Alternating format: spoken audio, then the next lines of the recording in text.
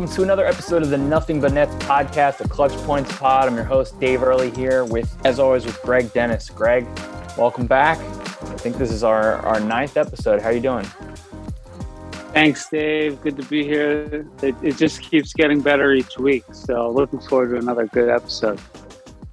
And we have done quite a few on Kyrie Irving, part-time player status, vaccination status lately. I would say we have more James Harden content in store today. He is a name that just keeps popping up in these trade rumors to Philadelphia. Every home game now with Kevin Durant injured and Kyrie unavailable, he's the lone member of the big three. And it's difficult to focus on the game itself sometimes because there's just been so many reports that Daryl Morey is looking to get him. James Harden might have a wandering eye. The most recent sort of bombshell was from Jake Fisher of Bleacher Report, who, in my opinion, lended some credibility to all of the Harden for Ben Simmons sign and trade next summer rumors by pointing to specific reasons Harden might actually want out. What was your first take on some of the latest Harden rumors that he might be frustrated or unhappy in Brooklyn and looking for a change? Increased interest in exploring free agency, I think was the phrase. I think that there's probably some truth to it that we've kind of explored, that Harden is frustrated with certain things. Maybe this isn't quite what he signed up for, didn't know what he was getting into. Totally believable that he's frustrated with Kyrie Irving and his situation. Durant is hurt again. You wrote a great piece on how difficult it actually would be for Philly to get him. And the more I've looked at it, the more that seems to be the reality. And so, these latest reports, I don't know, there's stuff in there about how he doesn't like living in Brooklyn, frustrated with the lineups. I don't doubt any of that's true, but I just think at the end of the day, one thing we've learned about Harden is he doesn't leave money on the table. And in this case, he couldn't even leave to go to a better team. I mean, he's on the most talented team in the NBA. This was one of the teams he wanted to go to. And so I think that while he may have certain frustrations, keep in mind, he's also adjusting to just, the entire franchise in Houston was built around him for years. So this is a different situation. And so I just think, like, when all is said and done, he will remain a Brooklyn Net. I'd be surprised if he was traded either now or over the summer. Yeah, I would agree with you. I think I was very, very confident he was going to stay, to the point where I was dismissive of rumors because it felt like such a long shot. One of the things that gets overlooked in a lot of these conversations is, the summer of 2019, the Clippers, the Lakers, the Knicks, the Nets, these teams had max salary cap space to offer like a big crop of free agents. So when Jimmy Butler said to the 76ers, I'm going to change teams, they knew they had to honor that. Of course, he would love to go to LA, play with LeBron, Clippers, join Kawhi Leonard, maybe have his own team on the Knicks or the Nets, join Kevin Durant. So it made sense to say, okay, we have no leverage here. Let's see if we could get Eric Gordon if he wants to go to the Rockets, or Josh Richardson but that stuff is not the case now. There's very few teams where James Harden could point to incredibly say, this team has cap space, I want to play there. You're going to lose me for nothing because I'm going to go to Orlando or San Antonio. I mean, he might be able to convince them, like, I'm going to go to the Spurs and be like a central figure there. And I enjoy the state tax, which is something that Bleacher Report pointed out. That New York has some tough taxes. But you also might be tempted to call his bluff on something like that and say, really? And until a team maybe like the Sixers dumped Ben Simmons and Tobias Harris for max cap space, you might not be quaking in your boots just yet. Yeah, I totally agree. I don't see Harden going to San Antonio. That would be really strange. Um, I don't know. I mean, the Philly thing, I think I've been a long proponent that the Sixers should wait. But for the reasons you said, unlike the small percentage chance of getting Harden, Embiid is so good right now that I actually do think the Sixers are going to trade Ben Simmons in the next 2 weeks. Because I just don't think anything else is likely enough that they can wait. Now, maybe you convince yourself that the deals that are there now for Ben Simmons will be there anyway. And that might be true, but the East is pretty open right now. So I've got to believe if there's a good deal that they think can really improve the team, that they're just going to make it. And kind of just have faith that if they need to upgrade the team again, they'll be able to.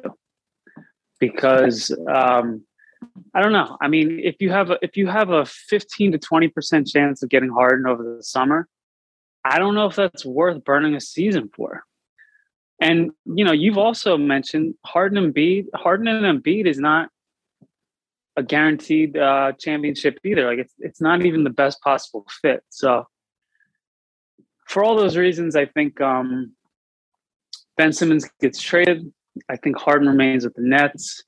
I think this is probably beneficial for the Sixers to get people to make their best offers.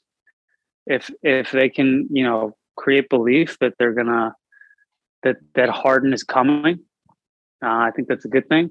But I don't see it. One of the first things you ask yourself is, who might want this out there? Is this some sort of leak for leverage or ploy? Who does this benefit? And I think Jake Fisher, Bleacher Report, is a really good reporter. So I don't think that he would just run with anything he was told if he personally suspected this isn't true. This just benefits someone for me to report it. I think he would do his homework and get sources to corroborate this. So with all of that in mind, with Kendrick Perkins, who shares an agent with Ben Simmons, with Clutch and Rich Paul, saying James Harden's camp is putting this out there and then turning to the Nets camp and saying something else.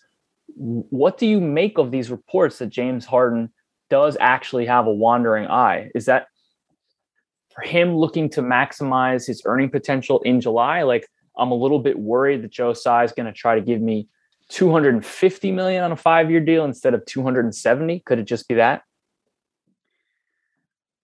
No, I don't think it's that. I think he knows he has a max contract coming from the Nets. I don't think that that's the issue. I think that in the moment he probably is frustrated, and maybe if all things were equal, he would look into changing teams. The problem is they won't be, and they really never are. So I think that it's probably true. He probably, doesn't love the inconsistency. The Kyrie thing probably affects him more than it affects anyone. And, maybe it's just not kind of what he thought it was going to be when he left Houston. But when he really sits down at the end of the year and he looks at his options and he looks at what terms of the contracts are going to be and what teams would have to give up to get him and what the teams would look like once he got there, I think he's just going to realize that, just take the 270 or 280 million and kind of go from there. Yeah, I think I'd have to be pretty unhappy in Brooklyn to want to leave. As far as I understand, they can offer $270 million for 5 years. If he were to be signed and traded, he could make $200 million. I have heard some people talk about the scenario where he opts into the final year of his contract, waits 6 months, and then signs an extension like Chris Paul did going to the Houston Rockets. And maybe he could make up a little bit more of the money, but still not the full stack that the Nets can drop. I would have to be pretty unhappy. And even when I hear these reports, without any knowledge, without any inside source, I don't see him being that unhappy. Steve Nash, for what it's worth, was asked about these reports. And he said he had heard them. He was surprised. He said it didn't sound to me like James Harden. He pointed specifically to the stuff about how Harden was frustrated. It was reported that their end of game lineups were always changing. So Nash made the very valid point that it would be absurd for Harden to be so frustrated with that, because he knows better than anyone, and I talk to him every day, we don't always have the same guys in uniform. We learned about Kyrie Irving maybe being unavailable for the entire season just before the season started. Then we've had 10 guys in COVID protocol. We've had injuries, non-COVID illness, Joe Harris, now Kevin Durant. There's no way he could have expected Steve Nash to just, if he wanted to play the same guys, he would have had to just play his rookies every game pretty much. So if you're willing to dismiss the rest of the report because that one doesn't add up, fine. I'm not. I think that it just signals to me that there's some noise and some signal, and maybe more noise than signal at this point. It's kind of how I'm looking at it. Yeah, I also have to say, as someone who lived in Philadelphia for a long time but grew up in New York City, if you don't like Brooklyn, you don't move to Philadelphia. Just saying. Well, where do you go? I could see he misses Texas, or he's a West Coast guy. He is from California. Yep. But I don't see what? I'm really not liking Brooklyn. Too many hipsters. I'm going to move to South Philly. That doesn't add up. The other thing is, if you were to argue he doesn't like not being the man, he was the man in Houston. He's never the man when Kevin Durant's on his team. He's not even the man when Kyrie Irving is in there with him, maybe. But then Joel Embiid is sort of synonymous with the Sixers at this point, and the fans would have that allegiance there as well. At this point, I would push back on that. I think we touched on this before, but I think as great as Embiid is, Durant is a whole other echelon. I think Harden coming to Philly and the Sixers getting to the finals would be kind of Harden being the guy that put that team over the top. Durant as a 3-time champ and an MVP, it's like, there's not much to really add to that.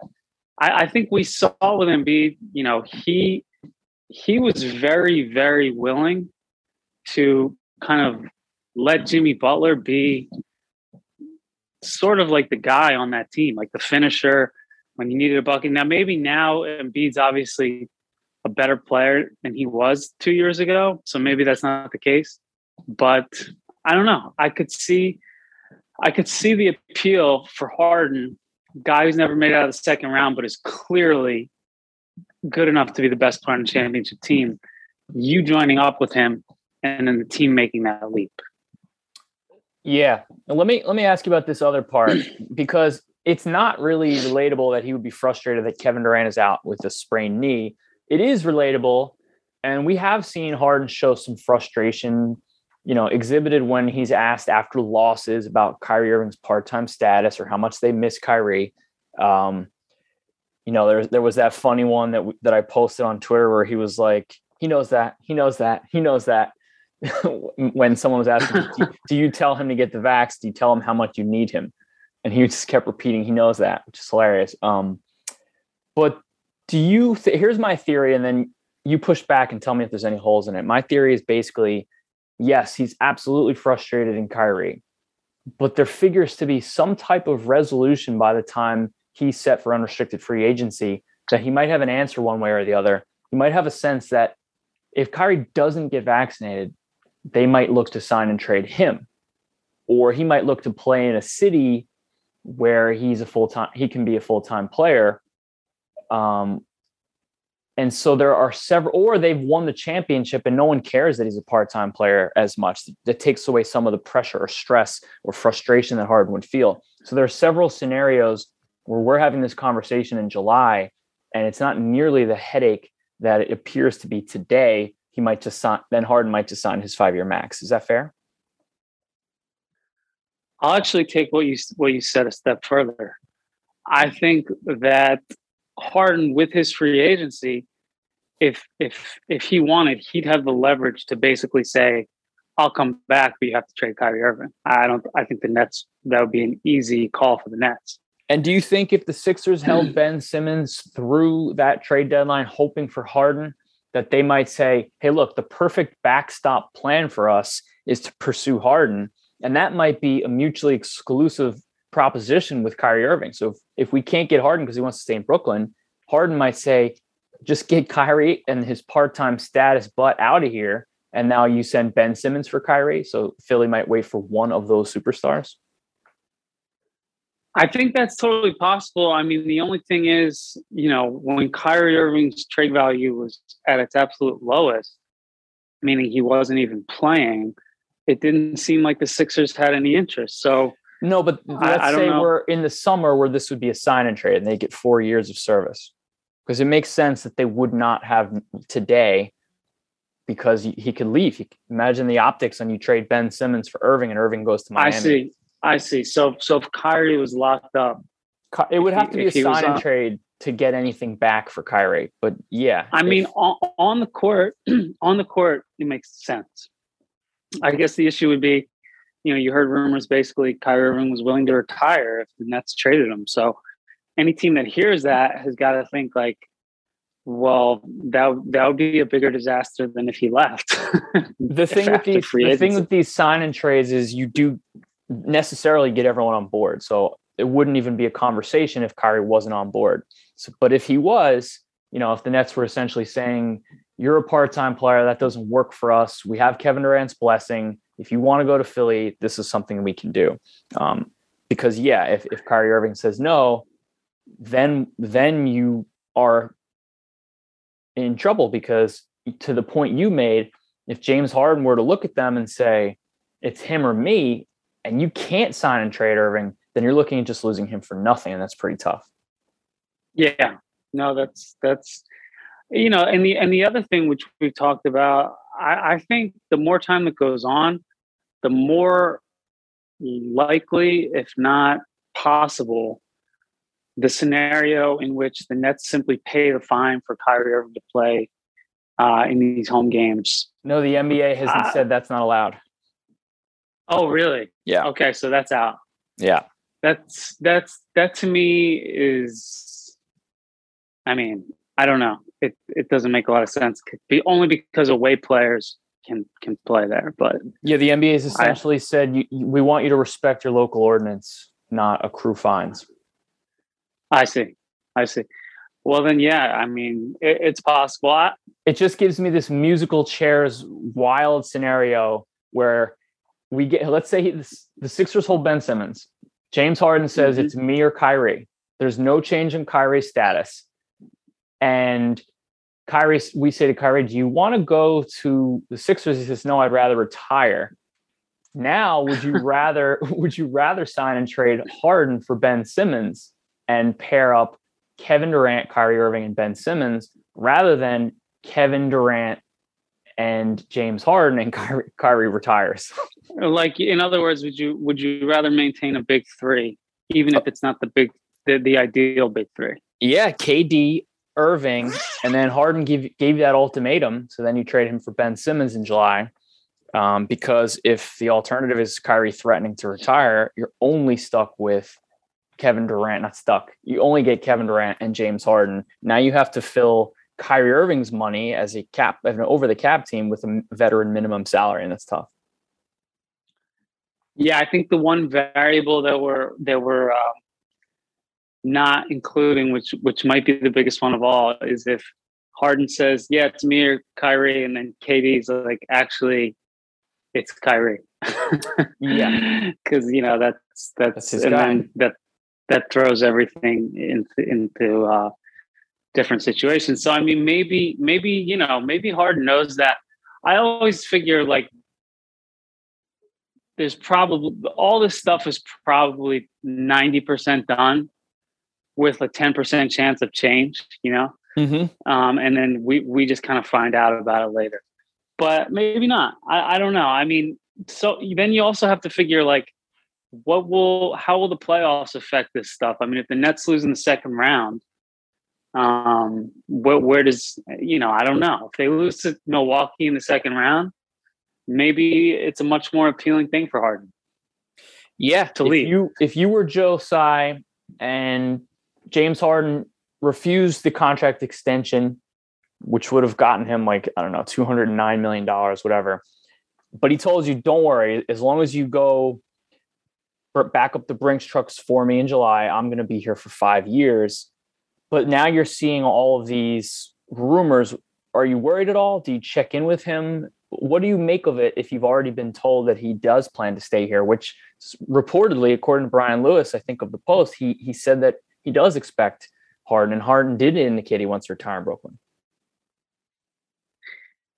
Yeah, no, I mean, you're asking, do I think that's likely? No. Just how would you hear all of these rumors if you've already been told, behind closed doors, I want to be here for good? Would this make you nervous, or would you say, this is just the inevitable rumors that happen when any superstar faces pending unrestricted free agency? Just look what Durant's last year in Golden State. He knows. No, I would think there's something to them. I mean, to your point about Durant, yes, we were hearing he was going to leave. We were hearing he was going to leave, and then he left. So he was visibly unhappy at times. I don't think right. Harden has been. That's true, but I mean, like, there are stars where there's no reporting or any speculation that they're going to leave, and usually they don't. Like when Steph Curry's contract is ending, no one talks about where he might go. It's pretty much a done deal that he's going to stay. Mm-hmm. When Anthony Davis was a free agent after his season with the Lakers, yeah, there were a few stories like, would he come back to the Bulls? But like, basically, we knew he was signing a max to the Lakers. So I do think like there is legitimacy to the reports. I just think because of the landscape of the league, with the salary cap situation, with who has room, with what his options will be, that he'll probably end up back in Brooklyn. I do believe that it's true that he's less than thrilled with the situation, though.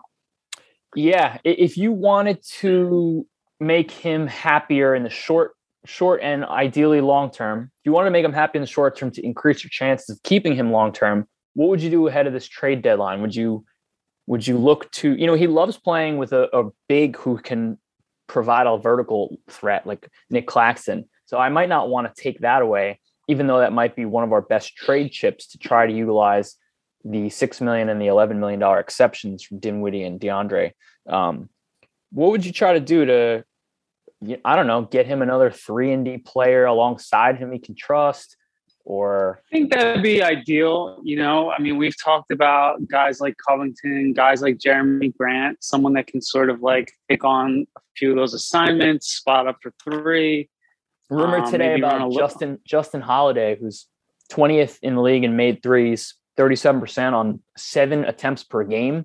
He has a positive EPM defensively, so he's a pretty cheap. They listed like 2 second-round picks. Obviously, the catch that you can't make this stuff up is that he's not vaccinated, so he'd be a part-time player in Brooklyn unless he was willing to vax up to be a full-time All right, well, that's player. out. There's no way the Nets are going to have 2 part-time players. I mean, maybe they could just have 2 different teams. Like unless Justin just said, I'll do it. I just, I didn't have to in Indiana. I will here. Yeah, that's true. No, I don't expect really much. I don't know what they really would give up. I mean, Claxton has come up, Joe Harris. Those are the 2 most likely, because Harris, who they love, just isn't available, and he has had a setback. Chris Haynes reported last night on TNT. And then Claxton is set for unrestricted free agency. So if you want to keep the big 3 together, you start getting into that territory where keeping a $10 million guy that far beyond the tax actually charges like an owner $40 million in those weird scenarios. So, you might have to accept that he's not going to be back. But the question, if you're all in this year, do you want him out there because you can trust him and he provides the switch type of lineups that LaMarcus doesn't? Or is he the best possible sweetener you can offer to utilize your $11 million trade exception and get like an impact player Steve Nash can absolutely trust, because Claxton does have his age and experience and, of course, injury history. So I think that's a very difficult question to answer. Yeah, it's tough. I mean, it'll really come down to what's available, how much those guys are valued, and the Nets. I guess with Claxton, you're trying to thread a needle between finances and winning a title this year. So it would have to be a player that helps in both regards. If you were Kevin Durant right now, knowing everything that we know, but not privy to all the information that he is, what would you ask them to do? Like, to maybe increase the chances James wants to stay, to maybe look to add some help them for a playoff run? Like, would you use your influence in any way? My sense is that Durant likes the team. You can tell he's the leader of the team. He's obviously the best player on the team. It's his team. I don't know if he would exert his influence for a move around the margins. I mean, he might. Like we said, if there's a defensive player they could get, or a guy, a guy who can defend and rebound, I could see Derek Favors on the Durant, Thunder. someone like that. I could see Durant being like, "Hey, is this guy available? Is there anything we could do?" But I couldn't see him really pressuring the team to make a move.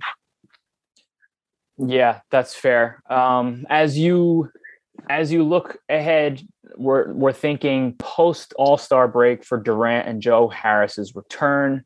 The team has definitely hit some sort of slump where they're now one of the worst defensive teams, which is a far cry from where they started the year, when Kyrie Irving was not in the lineup and there was no timetable for his return or availability. The team was playing very, very hard defensively. I feel like collectively the foot came off the gas when they made the decision to return Irving now over a month, mid-December. And I'm not sure what to make of that. What do you make of that? Do you think? Yeah, I think that's, it's kind of like this agreement amongst the team that everyone needs to pick up the slack and play above themselves while they're missing one of their main guys. And then all of a sudden that guy comes back and it's like, probably human nature to just be like, okay, I can do a little bit less now. And the problem with that is, if you're playing a good team, or, Kyrie realistically is only there half the time, then, even a slight drop off lead to a slump like we're seeing. What is your feeling on it? Yeah, I think it was like, whew, okay, now that Kyrie's gonna be back, it doesn't really matter if we get home court or not. We just really want to be healthy. We don't need to claw and grind for every possible stop. At some point, we're going to have scary hours and we're going to blow teams out. And they've only played together 2 games, but one of their games in Chicago was like their best win of the year, where they looked like the most unbeatable team in the NBA.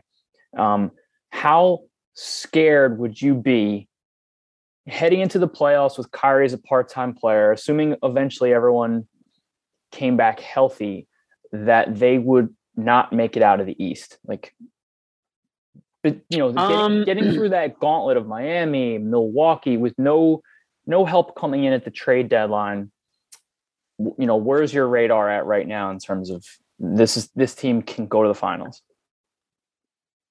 Yeah, I mean, I think that they're, one of 3 or 4 teams, depending on what the Sixers end up doing, that can win the East. And it wouldn't surprise me if they went to the finals at all. Conversely, they could lose in the second round. It really just depends on health and the matchups. But I still think when they're right that they're the favorites. Kyrie, yeah. Go ahead. No, I mean, I'm just trying to think, like, if you're the Nets and you're looking at the East, like, who are you afraid of? I would be afraid that we're 12-12 at home and we know we're not going to have Irving available. What if a team was clicking on all cylinders like the Bucks and just won all of the games in Brooklyn, then yeah, our big three might be good enough to win all of the games in Milwaukee. But you couldn't really bank on that, especially because we wouldn't have as much continuity. Like the big three hasn't been out there to go win a war together much. No, definitely. I agree. I agree they could lose to Milwaukee. You know, I wouldn't be surprised, frankly. But that's really the only team. I guess you can make an argument for Miami. We just haven't seen enough of them. But yeah, Milwaukee would be tough. I think that'd be a great series, and it would be strange with the home and away stuff. I'm not really sure how that would go, but you know, that's the probably Nets truly have an away team advantage, an away court advantage. They do, yeah. And then in the playoffs, you know, usually home court means a little more in the playoffs than the regular season, but in the Nets case, who knows? We have no idea what it's going to look like. So, you know, and then it's interesting from, you know, it's like as far as like the psychology of it, it's like if you're the Bucks and you have home court and you go down 0-2, normally that means the series is over. It's like the team that loses those first two home games, they pretty much just lay down for game three. In this case, I feel like they'd be like, hey, we're good. We just got to go. We just got to go to Brooklyn, win 2 games. Kyrie won't be there. And then let's come back for game 5. Kyrie won't have played in 2 weeks. Maybe we get one of those crews that doesn't send Harden to the line. Yeah, exactly. Right. So even the kind of like mental part of it is totally inverse. It's funny hearing you talk. I wrote a piece today for Clutch Points that one of the things the Nets need to avoid doing is undervaluing their young core. But the more that I listen to you talk, the more I'm starting to feel that Sean Marks needs to be aggressive more than I felt 2 weeks ago at this deadline, because his best case scenario here is part-time player be damned. We got to win the title. That's our best chance to get this big three, the 2 remaining members of the big three, inked for good, because that would be my ultimate goal. Durant's locked up. I can drop more money on these other 2 guys than any other team. I just want them to say yes. I know if we win the title, they'll probably say yes. So I got to find a way to sweeten the deal with 1 or 2 of these young guys and maybe a pick or 2 seconds, and use one of these $6 or $11 million trade exceptions, because I need one more guy just in case. Like, we can't expect to be fully healthy. Maybe Joe Harris isn't someone we can rely on. Maybe he has a setback after his return. Maybe Patty Mills is playing such bigger minutes than he has at any other point in his career, and that's tough. You have Harden and Durant leading the league in minutes, which is not ideal. So I feel like one more guy. I know Harden's just Covington is just out of reach unless you trade Harris, which is obviously not ideal, but someone who's an impact player, or 2 players who are helpful like Justin Holiday, would be the way to go. So to that end, let me ask you this. What if you had to handicap it right now, what are the odds that Durant, Harden, and Kyrie are all back with the Nets next season? Now, there has been a very, very recent, like while recording this, update from ESPN's Adrian Wojnarowski saying James Harden has repeatedly told management, ownership, those in the organization, that he's committed to being a Net, that he wants to win a championship here. And more than that, the big 3 in Brooklyn, Kevin Durant, James Harden, Kyrie Irving, what they say publicly, they also say privately, which is when they're together, they believe they're unstoppable. So the most credible reporter in the NBA saying that should not be dismissed. I mean, that's a very, very important update. It doesn't completely negate the fact that James Harden might be frustrated, that he's going to take very realistic meetings during the offseason. But the idea that he's repeatedly, and it sounds like maybe recently, told management that he continues to want to be a member of the Nets, that's huge. So I guess if you ask me, you know, is there an 85-90% chance they're going to get to keep him? Maybe it's higher. I don't know. maybe they already have an agreement in place, but they're aware of, like you mentioned, sometimes there's a 90% chance, but there's also that 10% chance things go awry during the playoffs. People change their mind. The other end of it is then what about Kyrie Irving? Is there a chance that they're just going to be like completely over this? And if there's nothing different, vaccine wise, whatever, that they're going to say, look, we need something new. So this report might give you some optimism there that they see a resolution in place, or at least they're committed to giving it a chance to play out and find some resolution in the future. If you give Kyrie then maybe somewhere between a 55 and 75% chance of staying. I mean, maybe it's even as high as 80. Who knows? Then between those two, you're looking at a very optimistic scenario where you're keeping both. I mean, if it was 85 for Harden and 75 for Kyrie, you're looking at a 63% chance to keep both. On the other side of that, that's maybe a 37% chance you don't keep one of them. And like to that point, is this the last run of this big three? And even if we're extremely optimistic that James Harden stays, and that's the case for Kyrie Irving, the chance that at least one of them is not here in some way, shape, or form doesn't seem completely out of the realm of possibility, even despite these updates from Woj, just because you never know. Okay. So less than half. All that to say, this is their real shot at it. If we're going by your odds, and it's crazy to think that Durant, like you look at his career, and he's been on such amazing teams with so much talent, but none of them have really lasted more than 2 or 3 years. You know, like he's been part of, you could argue he's been part of 3 legitimate super teams. And if this one, breaks up for one reason or another, whether it's the vaccine or whether Harden, decides that he doesn't like New York City, then this would be the 3rd time where it looked like he was set up for like a dynasty or a mini dynasty where, it just kind of didn't work. Well, he might have 2 rings in Golden State. I guess that worked. No, but I mean, he was only there for 3 years. Like, I don't know. He left. He's the one who wanted to leave. Yeah. But I mean, when he signed there in the summer of 2016, I don't know. I don't remember thinking like this is a pit stop. I remember thinking like, oh my God, him, Curry, Draymond, and Clay are all in their primes. Like they're gonna just run this for the next 6-7 years. So I don't know. Yeah, I don't know either. I guess if I were James Harden, I'd look at this as Kyrie is going to be here long term. He didn't take his extension. He was willing to lose so much money, and yet to keep Kevin Durant happy, you're still going to have to lock him up.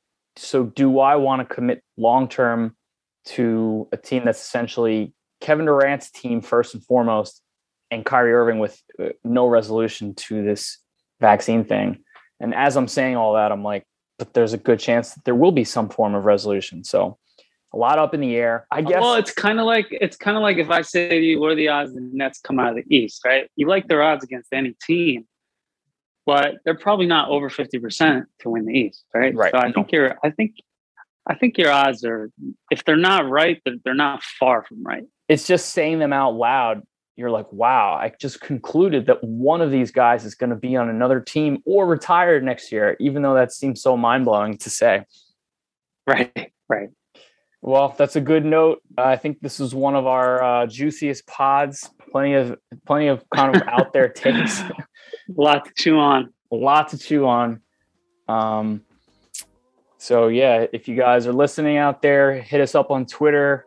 Hit us up on Instagram at David Early on Twitter, DAVIDEARLY. Send us some questions. Great tweeter, great follow.